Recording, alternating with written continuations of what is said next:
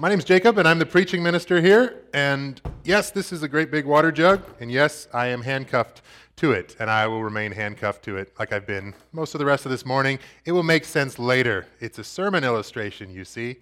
We are in a series right now on forgiveness. It's called Forgiven Forgiver, and that's what we are as followers of Christ. We've been forgiven. We therefore go out and forgive, but sometimes we don't always get it right, and maybe we don't fully understand what it is. So that's kind of what this series is about. That's what we're going to be spending our time in this morning.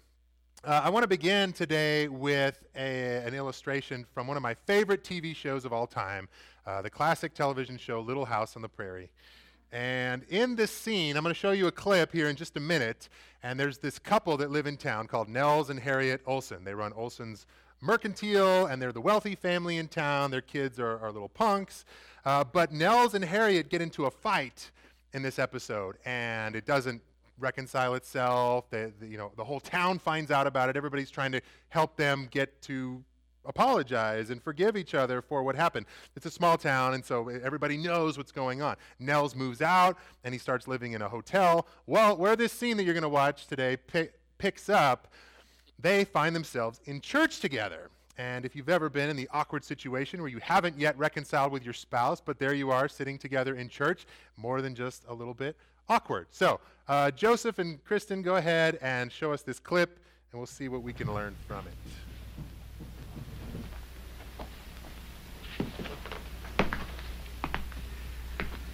Now, I'm going to ask both of you to take an aisle seat, please. There's nothing to worry about. I'll stay between you.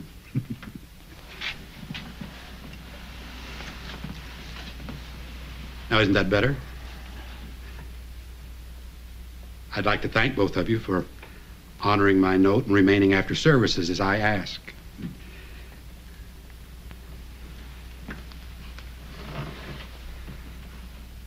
As a servant of God and your spiritual advisor, I felt it was my duty to do everything within my power to restore happiness to your home. You agree? Now, what I'm going to ask you to do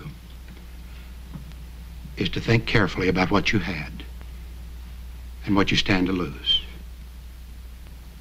Now, you've both had more than a dozen good years of marriage. You have a home, business,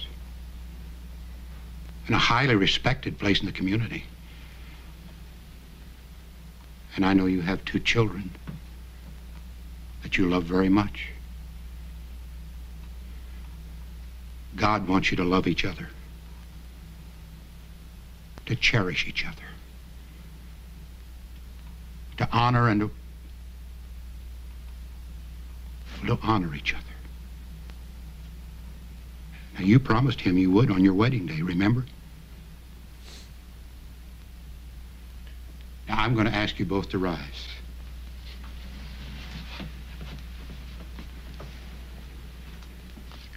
Now face each other.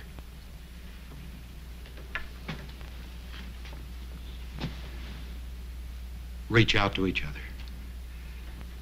Clasp each other's hands. Now, the one who stands before each of you is the same one that you promised to take for better, for worse. Think on that a moment.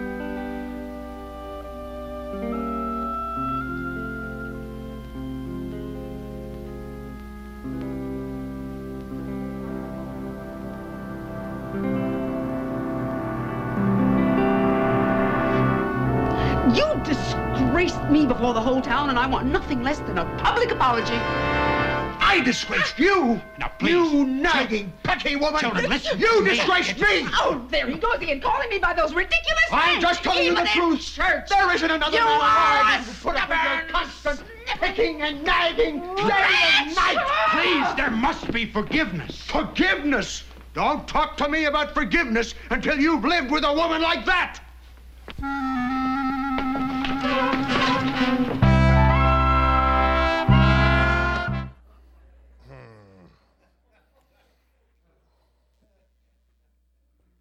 Tricky. This clip raises a great question when it comes to forgiveness, and that is the question of who goes first. In a situation where everybody feels like they've been wronged, who goes first? Another good question is, can I, or even should I, forgive the person who hasn't owned up to the damage that they have done? In this example from Little House on the Prairie, Harriet Olsen was not ready to forgive her husband because he hadn't apologized or made restitution for his wrongs. And her husband Nels wasn't ready to forgive his wife because she hadn't changed her tune. She hadn't changed at all. She hadn't really learned her lesson. If you've ever watched this show before, you know that Harriet is a bit of a nightmare. And you might even weigh in on this fictional quarrel that they have. And you might say, no, Nels, don't do it. Don't forgive her. You're just going to reward her bad behavior by forgiving her. You need to stand your ground. You might say that to Nels, but this is sometimes the same advice that we give to one another and that we even give to ourselves. We come up with reasons to hold our ground, to hold on to our grudges, to be stubborn. But we're reminded that the way of Christ is to forgive how many times? 70 times 7. And we hear Ephesians telling us, don't let the sun go down on your anger because that gives the devil a foothold in relationships and in reconciliation. And we know that we're supposed to forgive as we have been forgiven. And sometimes we're willing to do this. But sometimes, even when you're standing right in front of Reverend Alden, we refuse to do it. Don't talk to me about forgiveness until you've lived with a woman like that. And we say to ourselves, I'm justified in my unforgiveness. So we want to ask this morning, can we forgive when we've been greatly wronged? And who goes first? Let's pray together.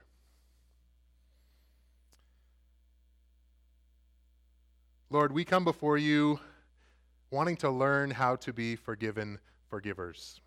We ask that you open up our hearts and our minds to really understand what forgiveness is, what it looks like, what you would desire for us in our lives.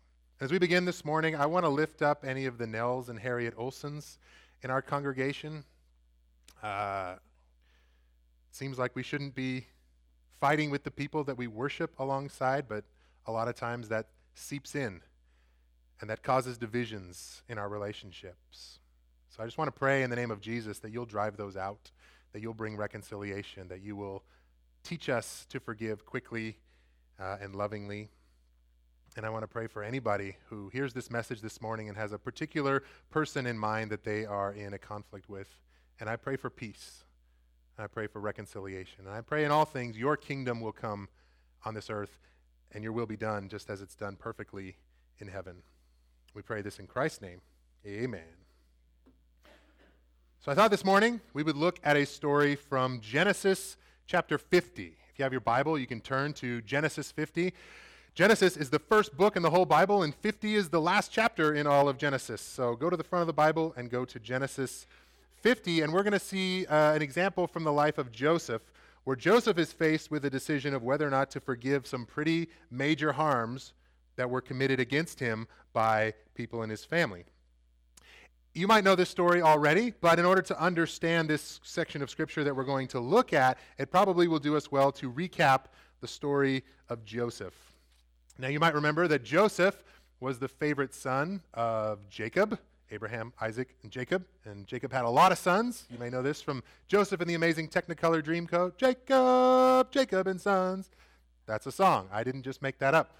He has all these sons, but there's one that is his favorite, and he shows favoritism to. And Joseph doesn't play it smart. If you were the favorite among a lot of older and stronger brothers, you'd probably fly under the radar and try to keep that on the down low. But Joseph does no such thing. He says things like, hey, you guys, you know how I'm the favorite and everything? And they're like, yeah, we know that. He's like, okay, so you know how like Dad loves me more than he loves you guys, and you know how he gave me this special coat and you guys didn't get a coat? I'm paraphrasing a little bit here, but this is what Joseph does with his brothers.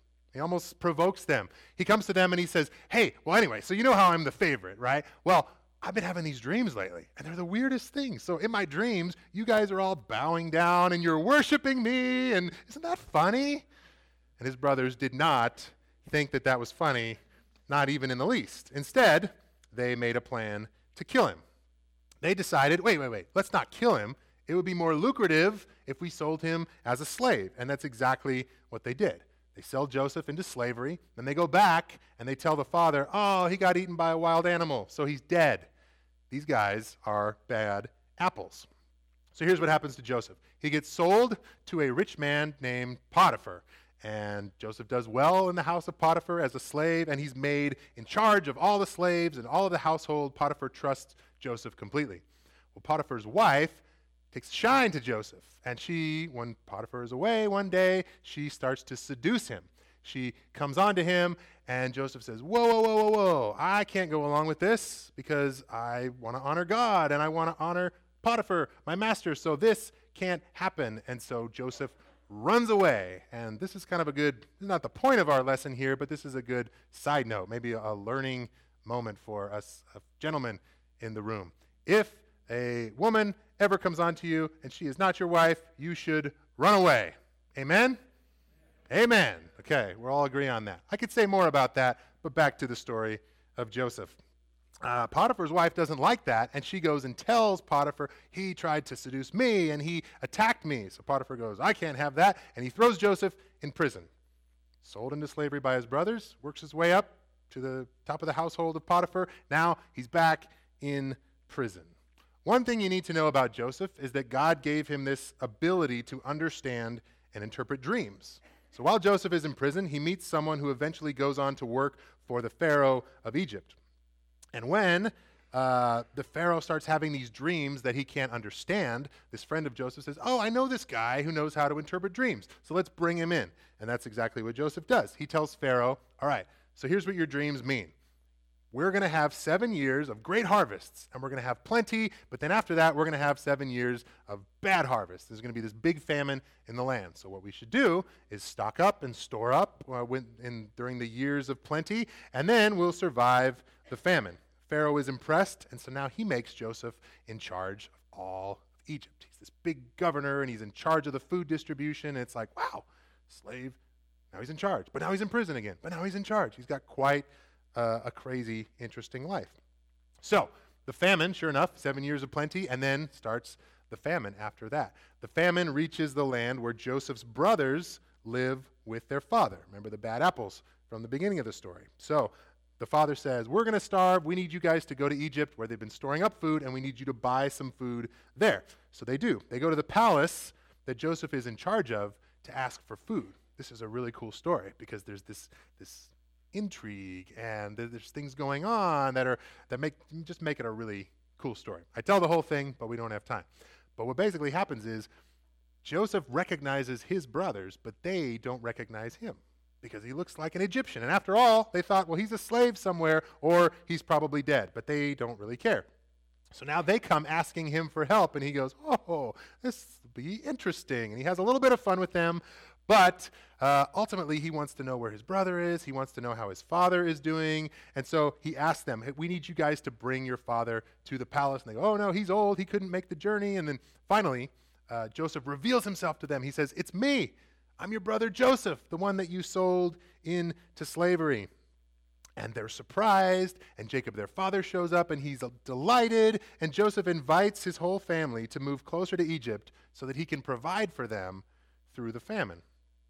And it's interesting because Joseph doesn't seem to be bitter about their human trafficking efforts or their declaration to the father that their favorite son is dead.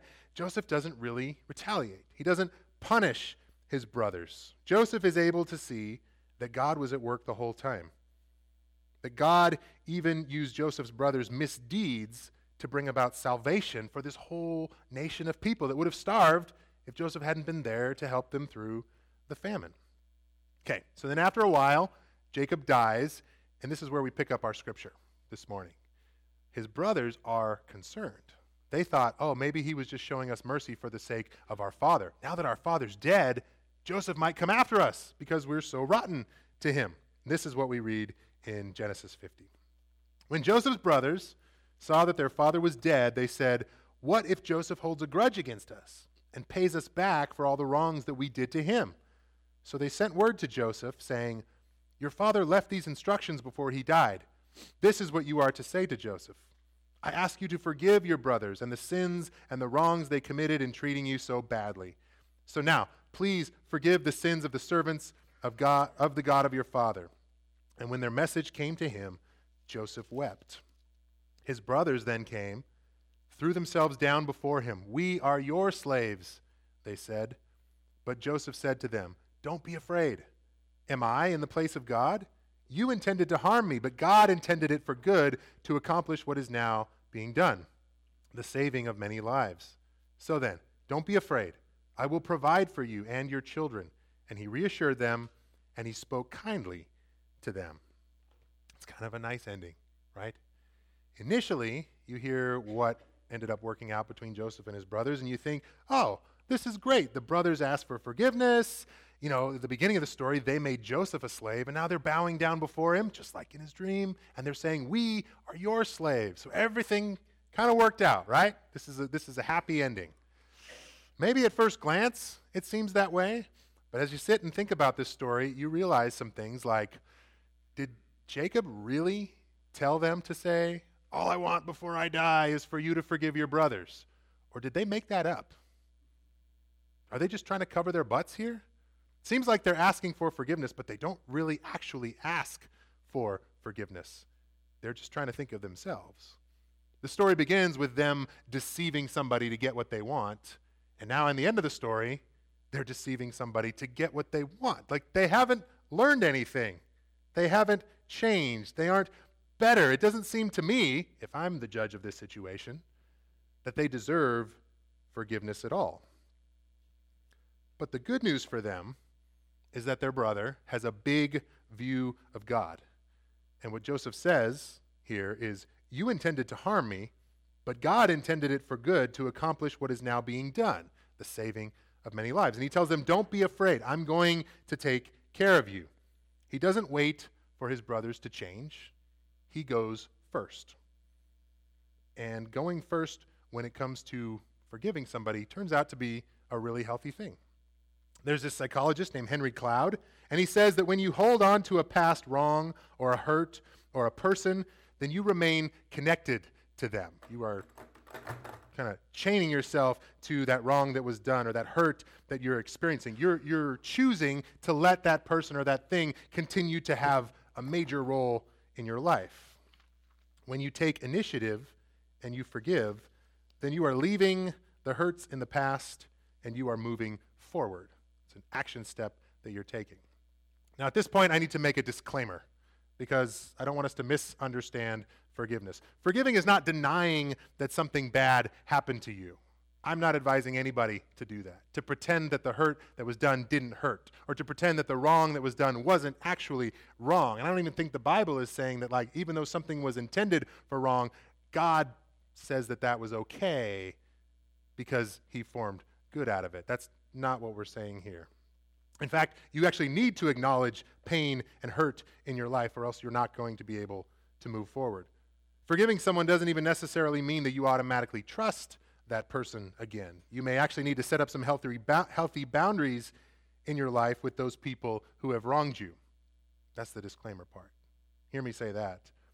But forgiveness is about turning the vengeance that you feel and the hurt that you're attached to over to God and saying, like Joseph did, God can deal with this better than I can.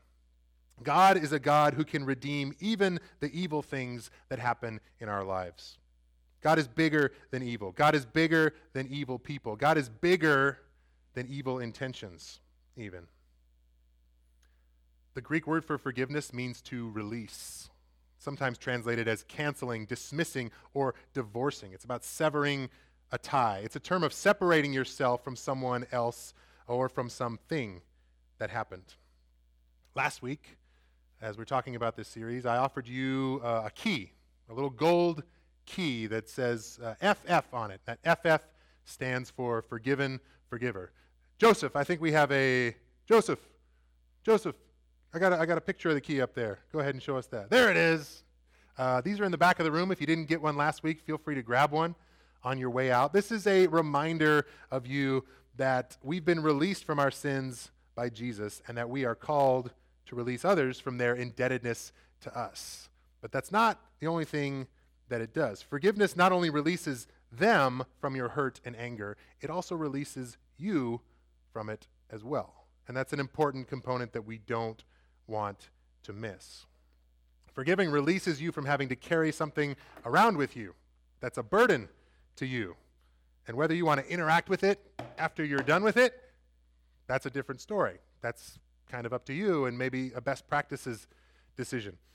But I locked myself to this water jug that is very heavy, and it's very cumbersome, and it's very painful, and it's very awkward.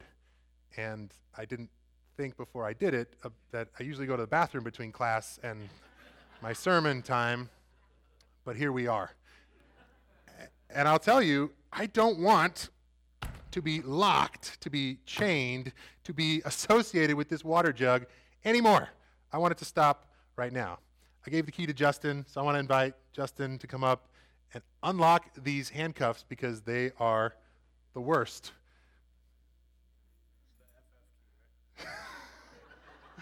No, it's not the FF key. That unlocks forgiveness. I need you to get the police handcuffs key. I hope you'll forgive me. I think I lost. This is not what we discussed. Oh, he's got it. Yes. Yes, this is good news. Okay. I need you to release me from this. Oh, I hope this works. Otherwise, it's going to be a really long week. Yes. Oh, okay. Good.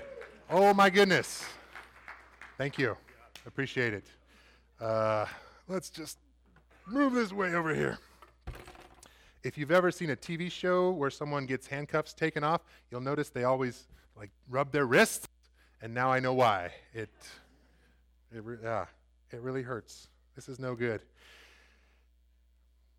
So, forgiveness is kind of like a key. This is an image that we've been using in this series. And it releases the people from the debtors' prisons that you lock them up in, but it also releases you from not having to carry a burden that you don't want in your life anymore. In this story of Joseph with his brothers, he could have taken a line from Nels Olson, and he could have said, "Forgiveness! Don't you talk to me about forgiveness until you've dealt with brothers like that."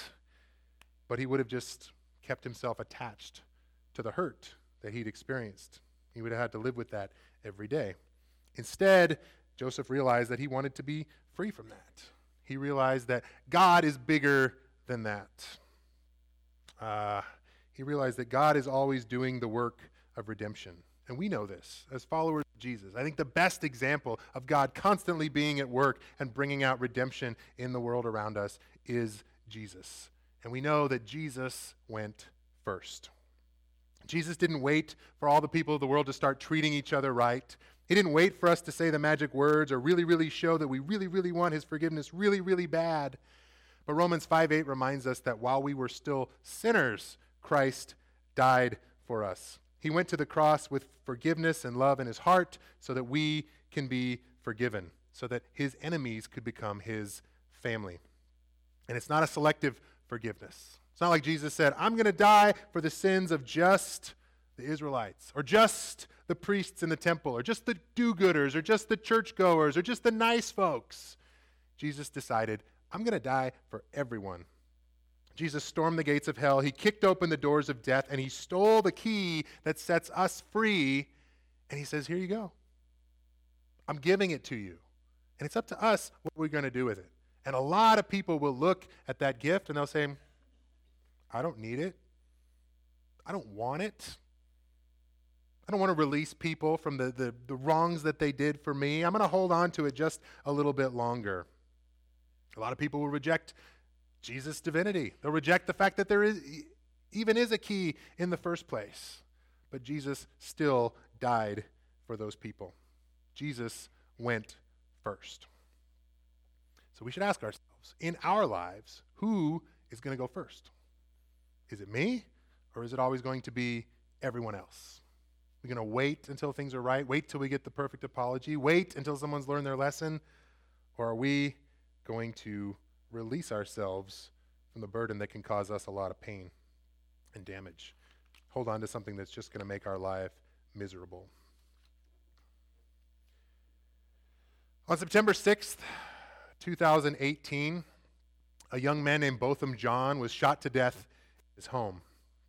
Joseph, I think I have a picture of Botham up there. Here he is. He was 26 years old when he died. He's a graduate of Harding University, so this was this was a national news story, but also hit close to home for a lot of people in the Churches of Christ because they knew him as a Harding student, as a worship leader for the chapel services. He was an accountant. He led worship at the Dallas West Church of Christ in Dallas, Texas. It was a horrible tragedy. Shot to death in his own home. What happened? Why did this have to happen? Well, an off-duty police officer named Amber Geiger came home from work one day. She walked into her apartment and she saw a strange man. And she was afraid. And she feared for her life. So she did what she was trained to do. She drew her sidearm and she shot and she killed him. But what happened was that it was all just a big mistake. She thought that she entered her apartment, but she accidentally entered his apartment instead. She went through the wrong door and Botham died. And she was sentenced to 10 years in prison.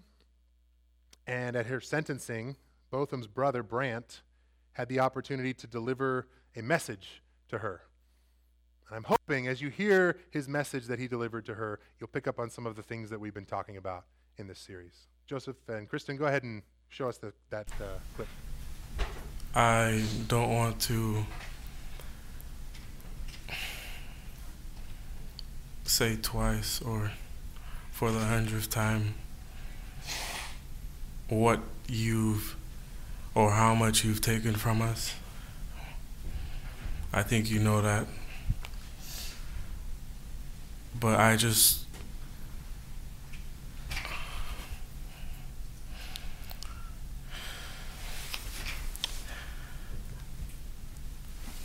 hope you go to God with all the guilt,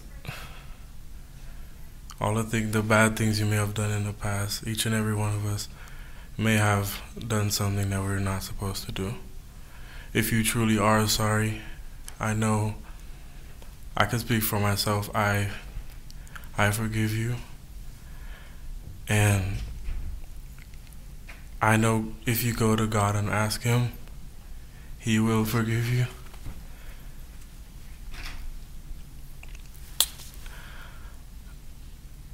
And I don't think anyone could say it. Again, I'm speaking for myself, not even behalf of my family. But I love you just like anyone else. And I'm not gonna say I hope you rot and die just like my brother did, but I personally want the best for you. And I wasn't gonna ever say this in front of my family or anyone, but I don't even want you to go to jail. I want the best for you. Because I know that's exactly what both of them would want you to do. And the best would be give your life to Christ. I'm not going to say anything else. I think giving your life to Christ would be the best thing that both of them would want you to do. Again, I love you as a person. And I don't wish anything bad on you.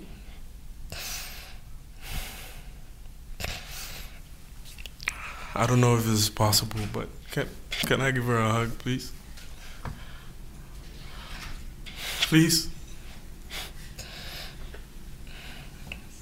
Yes.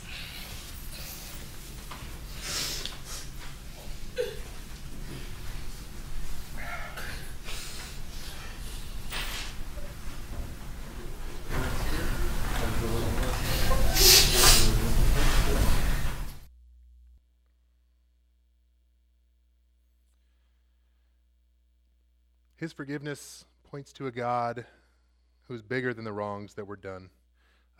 It points to a God who can redeem anything. Here's the concern that I have with examples like Joseph forgiving his brothers and someone whose family member was shot, showing forgiveness to the person that shot him, killed him. These are extreme examples. You may not be able to relate to these.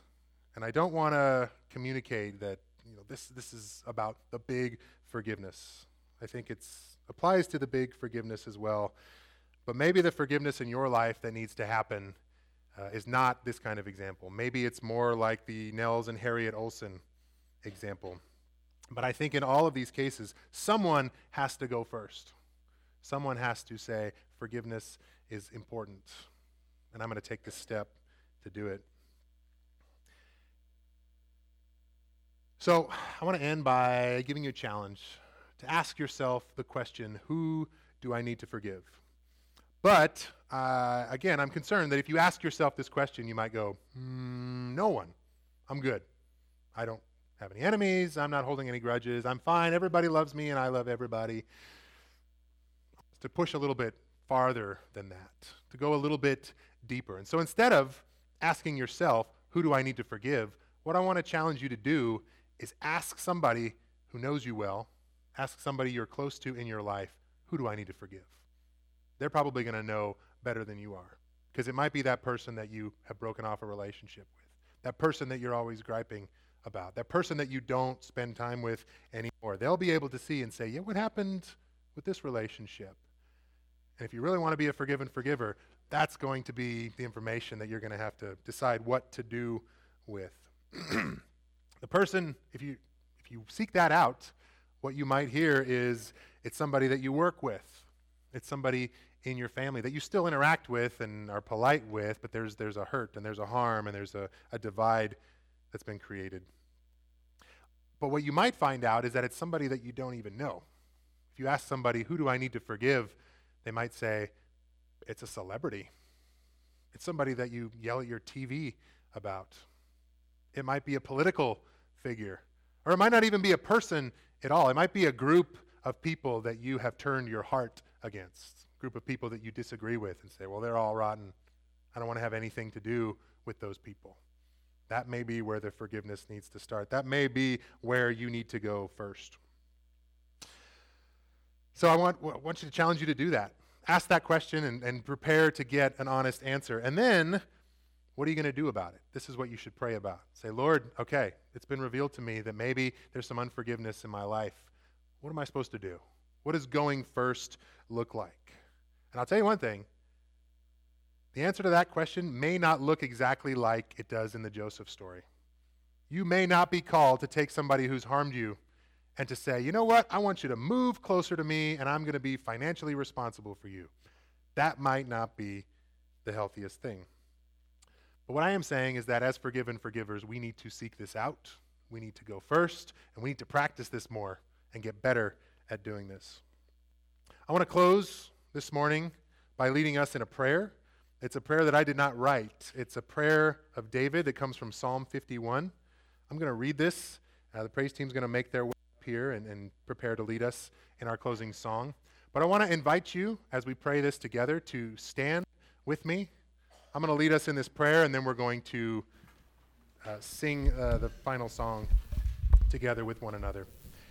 And before I sing this, I want to invite anybody who wants to know more about the forgiveness of Christ. That's something I've experienced in my life. That's what drives a lot of the message up here.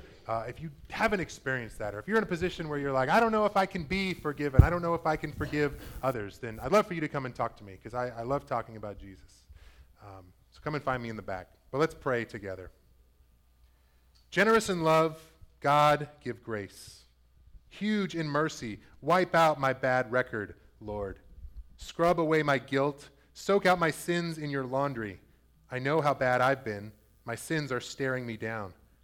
You're the one I violated, and you've seen it all. You've seen the full extent of my evil.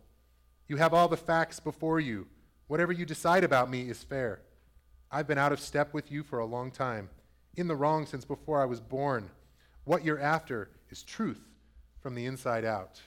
Enter me then. Conceive a new, true life in me. Soak me in your laundry and I'll come out clean. Scrub me and I'll have a snow-white life. Tune me into foot-tapping songs. Set these once broken bones to dancing. Don't look too close for blemishes. Give me a clean bill of health. God, make a fresh start in me. Shape a Genesis week from the chaos of my life.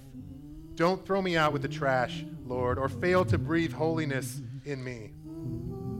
Bring me back from gray exile. Put a fresh wind in my sails. Give me a job teaching rebels your ways so the lost can find their way home. Commute my death sentence, God, my salvation, God, and I'll sing anthems of your life-giving ways. Unbutton my lips, dear God. I'll let loose with your praise. Going through the motions doesn't please you. A flawless performance is nothing to you, God. I learned God worship when my pride was shattered. Heart-shattered lives ready for love don't for a moment escape God's notice.